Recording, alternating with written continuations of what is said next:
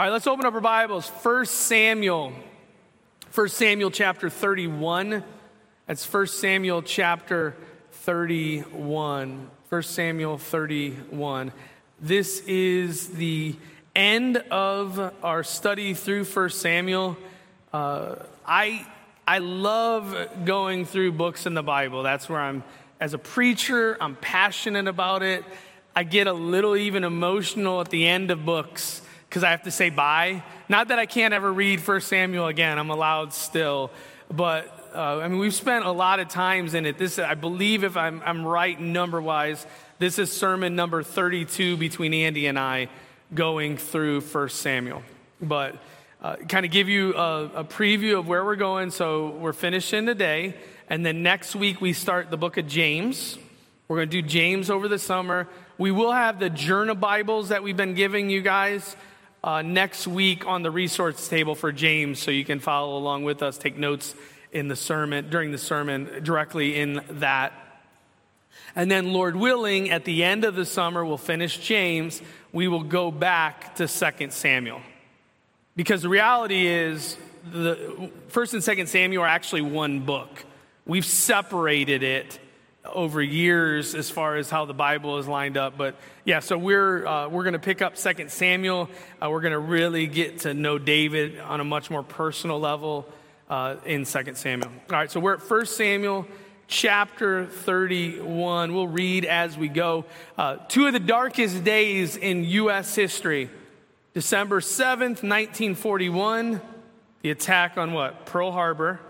And September 11th, 2001, terrorist attack on our nation. Those are dark days in our history. Days that most of us know, even when you said those dates, instantly there was recognition to the date. And the reason why they were so dark, it's more than just the lives lost, though that clearly makes those days dark for the thousands that died on those days. But it was the overall impact it had on the national psyche. It rattled us as nations, as a nation. It brought new fears. It blurred the future in those moments. You didn't anticipate this coming. Even now, these days in our nation can trigger feelings of heartache and loss as one ponders them, especially how close you're related. I mean, I've known people who lost loved ones at September 11th. You might have, relatives and grandparents or great-grandparents who were at Pearl Harbor when it happened. It's very personal, very real. Well, today's chapter is one of the darkest days in the history of Israel. They lose their king. They lose many men, they lose some of their cities, and they appear to have lost God's blessing upon his nation. By the end of the chapter you're asking, is God done with Israel? It's a dark day. It's what we just sung. Lord, from sorrow's deep I call. It's that kind of moment that we're going to see as we end our time in 1 Samuel, the darkest of days. As we break down the chapter, we're going to begin by seeing the agony of defeat, the agony of or in defeat. I can't overemphasize how horrible what happens is happening. It's terrible, and we're going to really try to dig into that and why is this such a big deal. So we're going to see the agony and defeat. Secondly, we're going to see mockery by enemies. It's bad enough that Israel loses handily to the Philistines. They mock it. They mock God. They mock the people. It is truly discouraging. And then we'll wrap up our time by seeing the defending of honor. Out of nowhere, there's going to be a semblance of good, a sense of it's not over in the midst of the chapter. All right, so let's begin. Let's pick up as we see the agony in defeat. Now, if you remember last week, we were on a roller coaster ride with David, do you recall?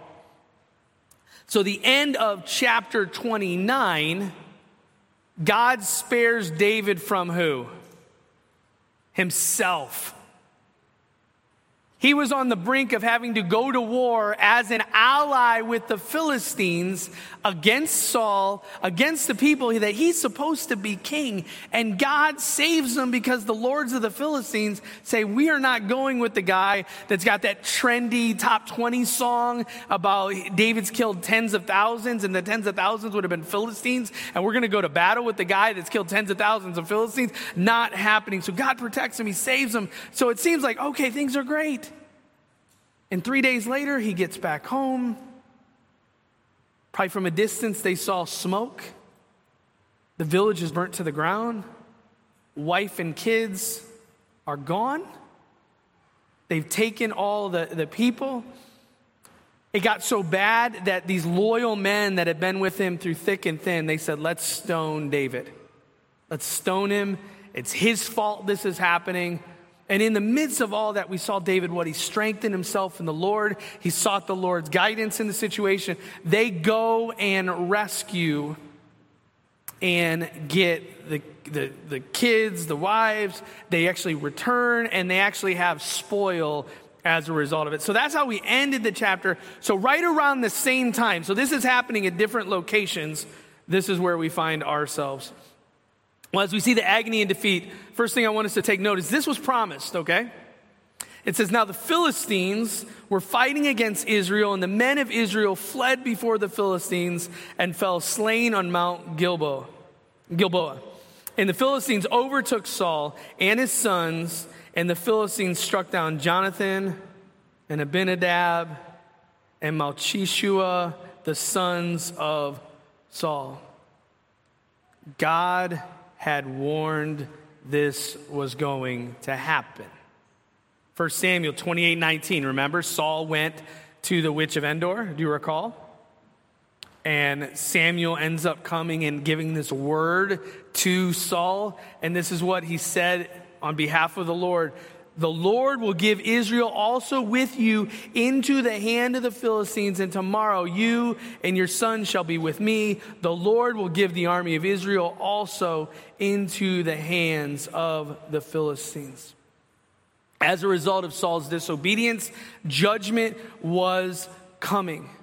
Why is that significant? Because I think we need to realize God makes warnings and he follows through on his warnings. I mean, we know parents who don't, right? You might be that parent where you give the threats to your kids, right? If you do that, this is going to happen and you're not going to get this. And you've said those warnings enough that your kids know mom or dad doesn't always deliver on the warning. So they kind of nod their head and they're like, yeah, we're still going to get that. Or there's a lack of trust that it will actually come to pass. Friends, that is not the case with God. He warns. If there's not repentance, if there's not obedience, he will deliver on the punishment.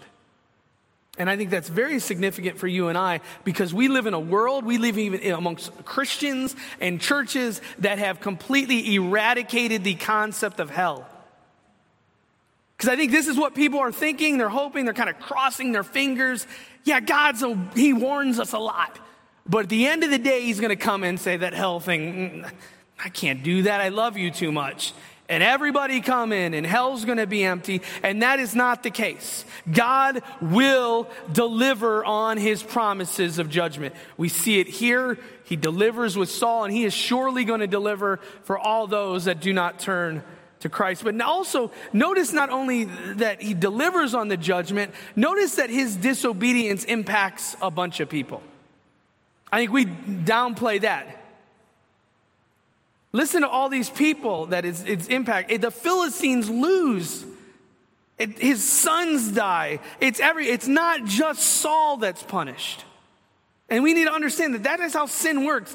We can't compartmentalize our sin and our disobedience so much that it only impacts you.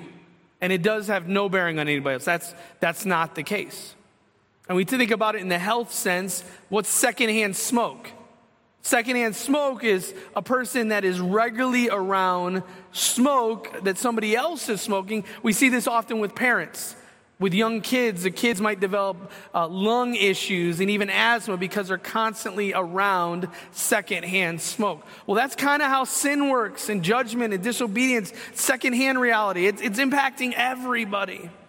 Sin's consequences go well beyond you. Well, do you believe in God's warnings? Do you believe it? Is God going to really judge? I mean, at the end of the day, are you and I going to really stand before God? Are there going to be real people cast to hell for all eternity? Because if you believe it, then you have to ask, how's it making a difference in my life? How's it changing how I live? How's it changing how I view people who I think right now are still under the trajectory of such judgment? Because not only is this promised, this was painful. Keep reading with me, verse 3.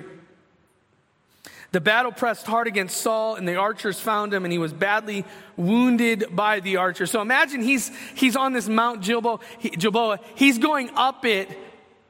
The Philistines are coming from down, and they're shooting up at him. People over across the valleys, and we're going to see a little bit, are some of God's people. They're witnessing this unfold. So this is a disaster.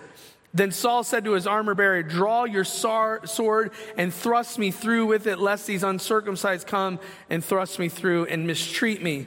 But his armor bearer would not, for he feared greatly. Remember, we've seen a pattern that nobody wants to lay a hand on Saul. Why? Because he is God's anointed. And even his armor bearer is like, I'm not taking your life. So he doesn't do it. Saul ends up taking his own life. He took his sword and he fell upon it. And now his armor bearer sees that Saul is dead. He also does what? He takes his life. He fell upon his sword and died with him. Thus Saul died, his 3 sons, his armor bearer, and all his men on the same day together. And when the men of Israel who were on the other side of the valley and those beyond the Jordan saw that the men of Israel had fled and that Saul and his sons were dead, they abandoned their cities and fled, and the Philistines came and lived in them. Sad moment in God's people, is it not? God's anointed is killed, Saul. His 3 sons die, and he actually has to experience the pain of the fact that his 3 sons. So it's not like Saul died, then his 3 sons. No, his 3 sons died, and then Saul had to die after.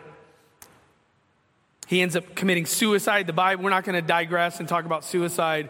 The Bible doesn't comment anything on it. It's just a simple fact. Saul kills himself, and so does his armor bearer. But then the big thing, I think the thing we really need to wrap our minds around is at the end of verse 7. They abandoned their cities and fled, and the Philistines came and lived in them. Elijah Blankenberger, I read an article about this young boy. He was 11 years old, I believe, at the time. He went to baseball, Major League Baseball training camp. I think it was down in Florida. And one of the things, this young boy, he plays baseball himself. I guess he's pretty good at it. He loves to collect autographs. So he brought his autographs. He brought his cards. And he got like his favorite player of the Yankees. I don't even remember the guy's name. He got his autograph. It was just a really good, exciting day. Well, somehow in the midst of the rest of the day, I guess he'd been carrying him like between his arm and his elbow. He went to grab it, gone.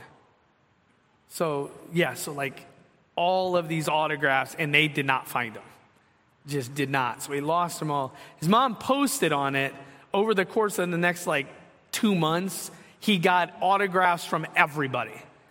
Even the main person he got like a customized autograph directly sent to him from that baseball player. People were sending him. So a lot of substitutes. It was good, but it was really painful for this young boy. He lost something that was so precious. See, here's the problem with our passage. There's no substitute. There's no fill-in making up for it. What are they losing? They're losing the promised land. Do you get that? They're losing the promised land. Abraham, Genesis 12, I'm going to make you into a great nation, and you're going to come here, and you're going to have a people and a place, and they're in the land finally. Listen to what Joshua 24:13 declared. I gave you a land on which you had not labored, and cities that you had not built, and you dwell in them. You eat the fruit of vineyards and olive orchards that you did not plant. They're in the land, and notice what it says at the end of verse 7. They abandoned the cities and fled. Are you starting to get the magnitude of how tragic this chapter is? They're leaving not only the promised land, for all intended purposes, they are leaving the promises of God. They're leaving the blessing of God. And these are the pains of unfaithfulness. Do you see how great the loss is amongst God's people? But it's not just that. So we see the agony of defeat. It's painful. It's promise. Well, let's look at the mockery by the enemies. Read verse 8 to 10 with me. Just as Saul had feared they would mistreat him, and that surely happens. The next day when the Philistines came to strip the slain, they found Saul and his 3 sons fallen on Mount Gilboa. So they cut off his head and stripped off his armor and sent messengers throughout the land of the Philistines to carry the good news to the house of their idols and to the people. They put his armor in the temple of Ashtaroth, and they fastened his body to the wall of Bethshan. You see how callous they are? They're savage. They're barbaric. They cut off his head. Now, this might be paybacks for something we saw in 1 Samuel. What did David do to Goliath, their champ? Cut his head off. And it was like, okay, you cut our champ, we're going to cut your king's head off. So they cut off his head. They took his armor, which would include his royal garments. They took that. Right here, there's an emphasis on it was to Saul, but we can read elsewhere where he also ended up taking the 3 sons. And we don't know if they beheaded all 3 sons, but they definitely put them up on the wall. And I think what we start seeing here is this is what people are capable of, and what they're capable of doing towards those who are image bearers of God. I mean, last week or a week and a half ago, 2 horrible public shootings in Buffalo. Guy, and it's looking more and more as they kind of unpacked it. It was racially motivated. He goes into a grocery store and just shoots and kills people. People had never done anything to him, but just because of hate and sin in his life. And then last week, I think during church in California, guy came in and shot people. I mean, that should not surprise us. To be honest, I think we should be surprised that there is not more callous, barbaric violence in the world that we live. Because Paul warns of this, Romans 1:28. They did not see fit to acknowledge God. God gave them to a debased mind to do what ought not to be done. They were filled with all manner of unrighteousness, evil, covetousness, malice. They are full of envy, murder, strife, deceit, maliceness.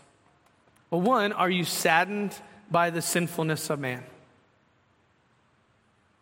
Are you surprised by it? Are you grateful that you maybe are not participating in that? Because it's only by the grace of God. Do you understand that? That even though these people are so barbaric, it's a symptom of a problem. And the problem is these people don't know the Lord. And they're led by these debased minds. They're led by Satan. And we're seeing the manifestation of that with regards to what they do.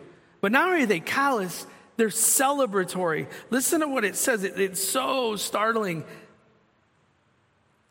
They sent messengers through the land of the Philistines to carry the, what word does it say? The gospel.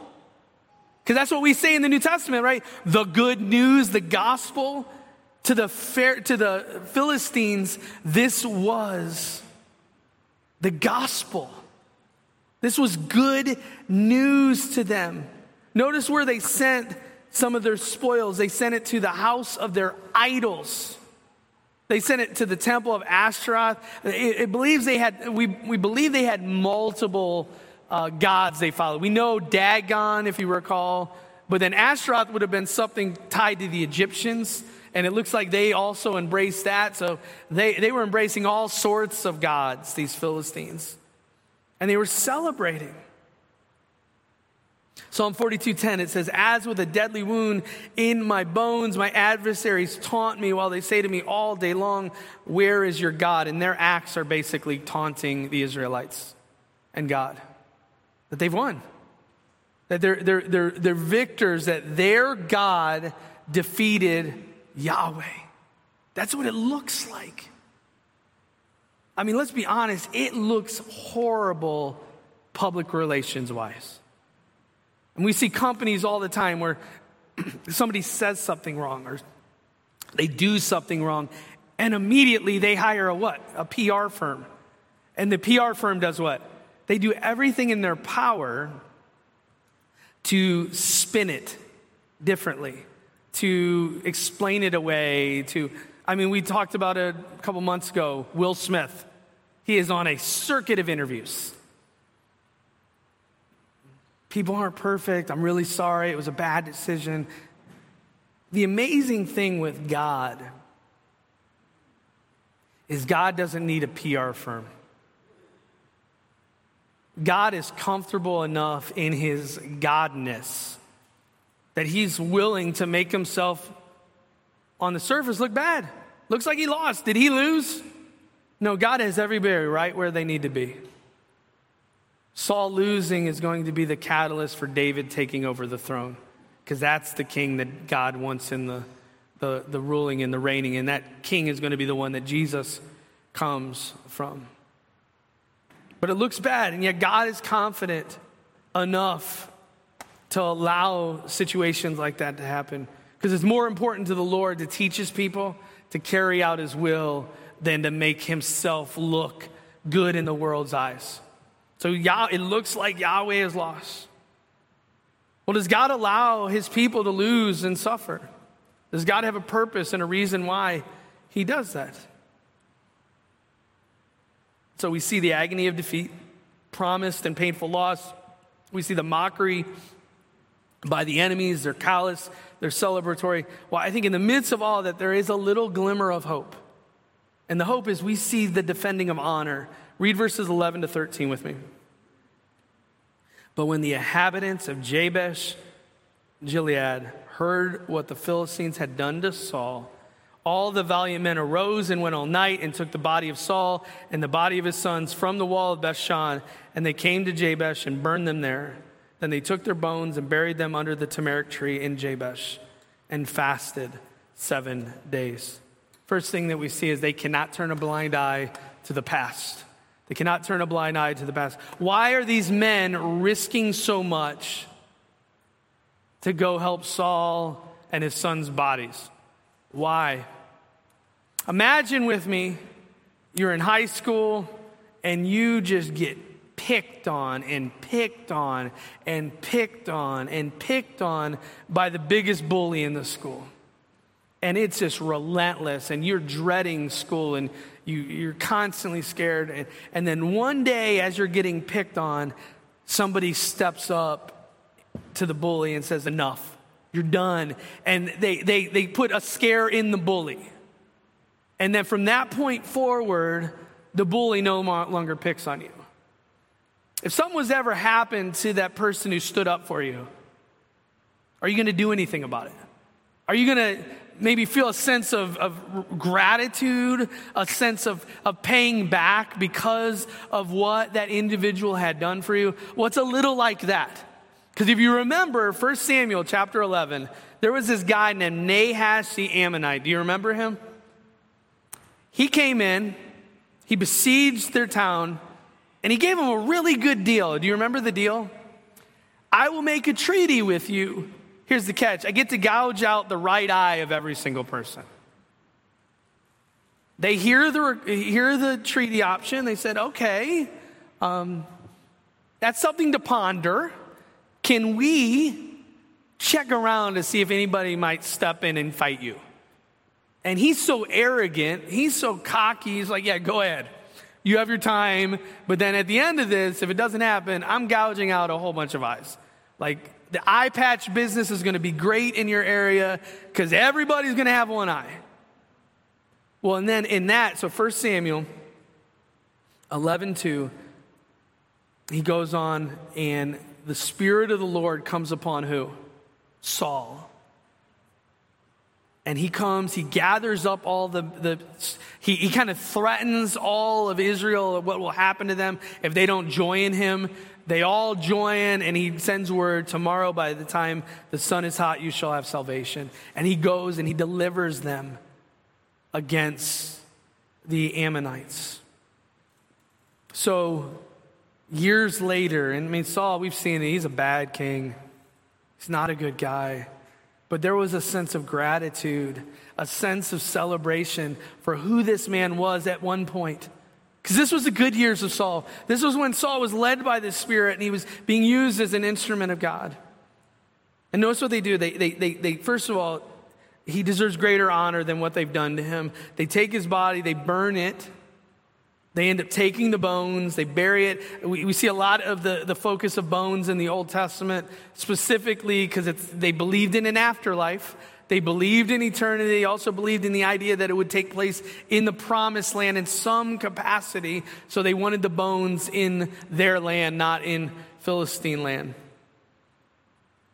Well, do you have gratitude towards those who have done good to you?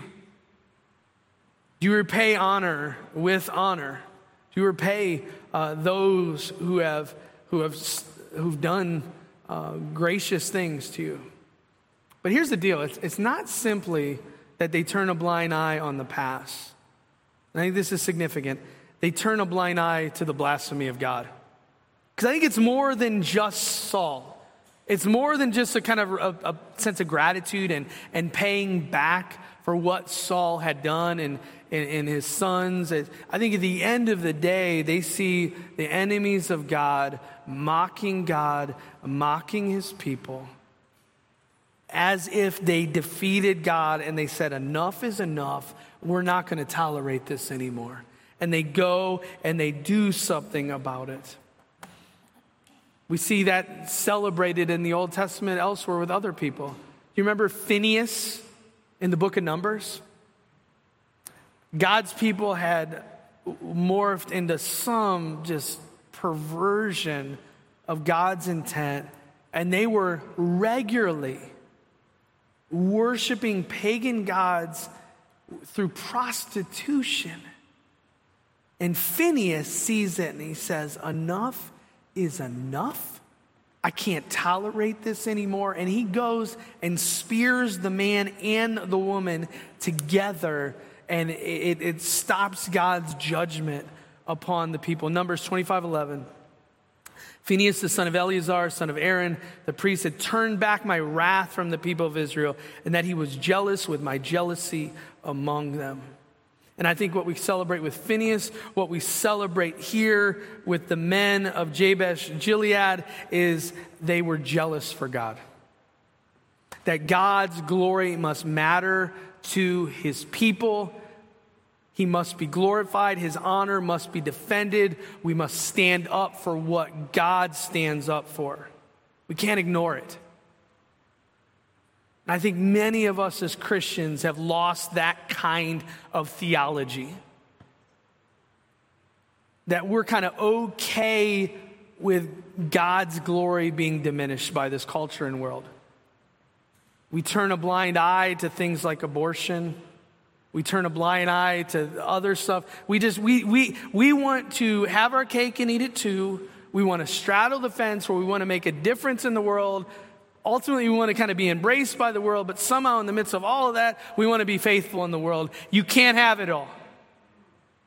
You need to be willing to stand for God, to stand for his glory. And we see this with these men. This wasn't a large group of men. These weren't like the elite fighting forces of Israel that came in to save. No, they saw Saul. They saw his sons being mocked after death. They saw Yahweh being blasphemed. And they said, enough is enough. We got to do something about it. Well, where is that kind of passion in your life for God and his glory? What are you willing to stand up for? Are you just trying to straddle the fence? Because I think the church is often filled with that, fence straddlers. We don't want to rock the boat. Because if we don't rock the boat, over time, we'll get all the world to be a part of what we're doing. No, the gospel's offensive, guys. It just is. It's an aroma of life. It's a beautiful fragrance to the believer. And you know what it is to the unbeliever? It's the aroma of death. Have you ever smelled something that's been dead? It reeks. And that's what the gospel is to the unbeliever. I think we began our time, we reflected on two of the darkest days in U.S. history. Pearl Harbor, September 11th. But I would argue the darkest day in human history, besides the fall in the garden, is what? What's the worst day in history? On the surface. The cross, right? It's a no-brainer. We murdered the Son of God. The only sinless one to be nailed on a cross by sinful men, between sinful men. It doesn't get worse and more tragic. We saw earlier where they're beheading Saul after he's dead, and they strap up his body. Jesus still alive. They flogged him. They spit on him. They mocked him. Do you understand? That was the worst day in human history. It doesn't get more worse. It doesn't get more tragic. But we know that dark day did not last forever. And it brought, I would argue, the greatest day in history. And that's what? The resurrection. It resulted in the salvation of sinners. Because here's the deal. Because, mind you, we're taking time out. So we're done with 31 today. We're not going to pick up until September. And it does feel like Yahweh lost. And like, whoa, this is awful. Understand this. This is not the end of the story. 2 Samuel comes. They lose a king. They lose men. They lose cities. It's sad and tragic. It's depressing. There's no way to spin it. I can't spin doctor it any other way and make it sound all great in that. But the silver lining is God's going to replace the king that dies with a king after his own heart. And it's going to be David. And for a season, David is going to be an awesome king. He's going to be glorious. But we're going to see David at his worst. Not even that long into it. He's going to commit adultery. He's going to have the husband murdered. It's a mess. And the consequences of that go on and on and on. But he's going to fail. And here's the big picture. Here's the good news. Even as we were talking this week, as Ryan and I were working through music, I was like, do you have any songs that we can kind of be happy? Because this is kind of I was like, this is just a bad chapter in the Bible. There's nothing really good. Apart from these guys saving the honor of Saul, I'm like, yeah, it's rough. That's why even I suggested Psalm 42 before it, because it's kind of the tone of this chapter. It's dark. But one day there's going to be somebody who sits on that throne after David. And he's going to sit and he's going to reign forever and ever, and he won't fail. And that's Jesus. And that's why even chapter 31, though it's depressing, it's glorious. Why? Because we know Jesus is coming. Not only is Jesus coming, he came. He came and he's coming back. And that's King Jesus. That's who we worship. That's who we follow. And God's not done with his people. He never has, never will. Even in the silence and loss, even in the darkest days, friends, the sunshine will come. So whether on a personal level you are in a dark days today, as a result of whatever it is, sickness, relational turmoil, sin, you name it, God is not done with you. He's not done. He doesn't turn a blind eye to you, and he'll never turn a blind eye to his glory. Let's pray. Father, we come before you right now, and we just thank you. We thank you that even in the dark days, even in the The tragic times in the Bible where we read and we're like, I cannot believe that happened. I can't believe you allowed that to happen. I don't understand what you're doing. If I was God, I would probably have done it different. Well, praise the Lord that we aren't God, because your ways are perfect and good, and you work all things for the good. And we can rest in you. We can trust in you. So we celebrate that truth. We thank you, God, that though Saul dies, we know David's going to sit on the throne. And though David eventually dies, we know Jesus came and he still sits on the throne. And we look forward to when King Jesus comes back and makes all things new. We pray in his glorious and precious name. Amen.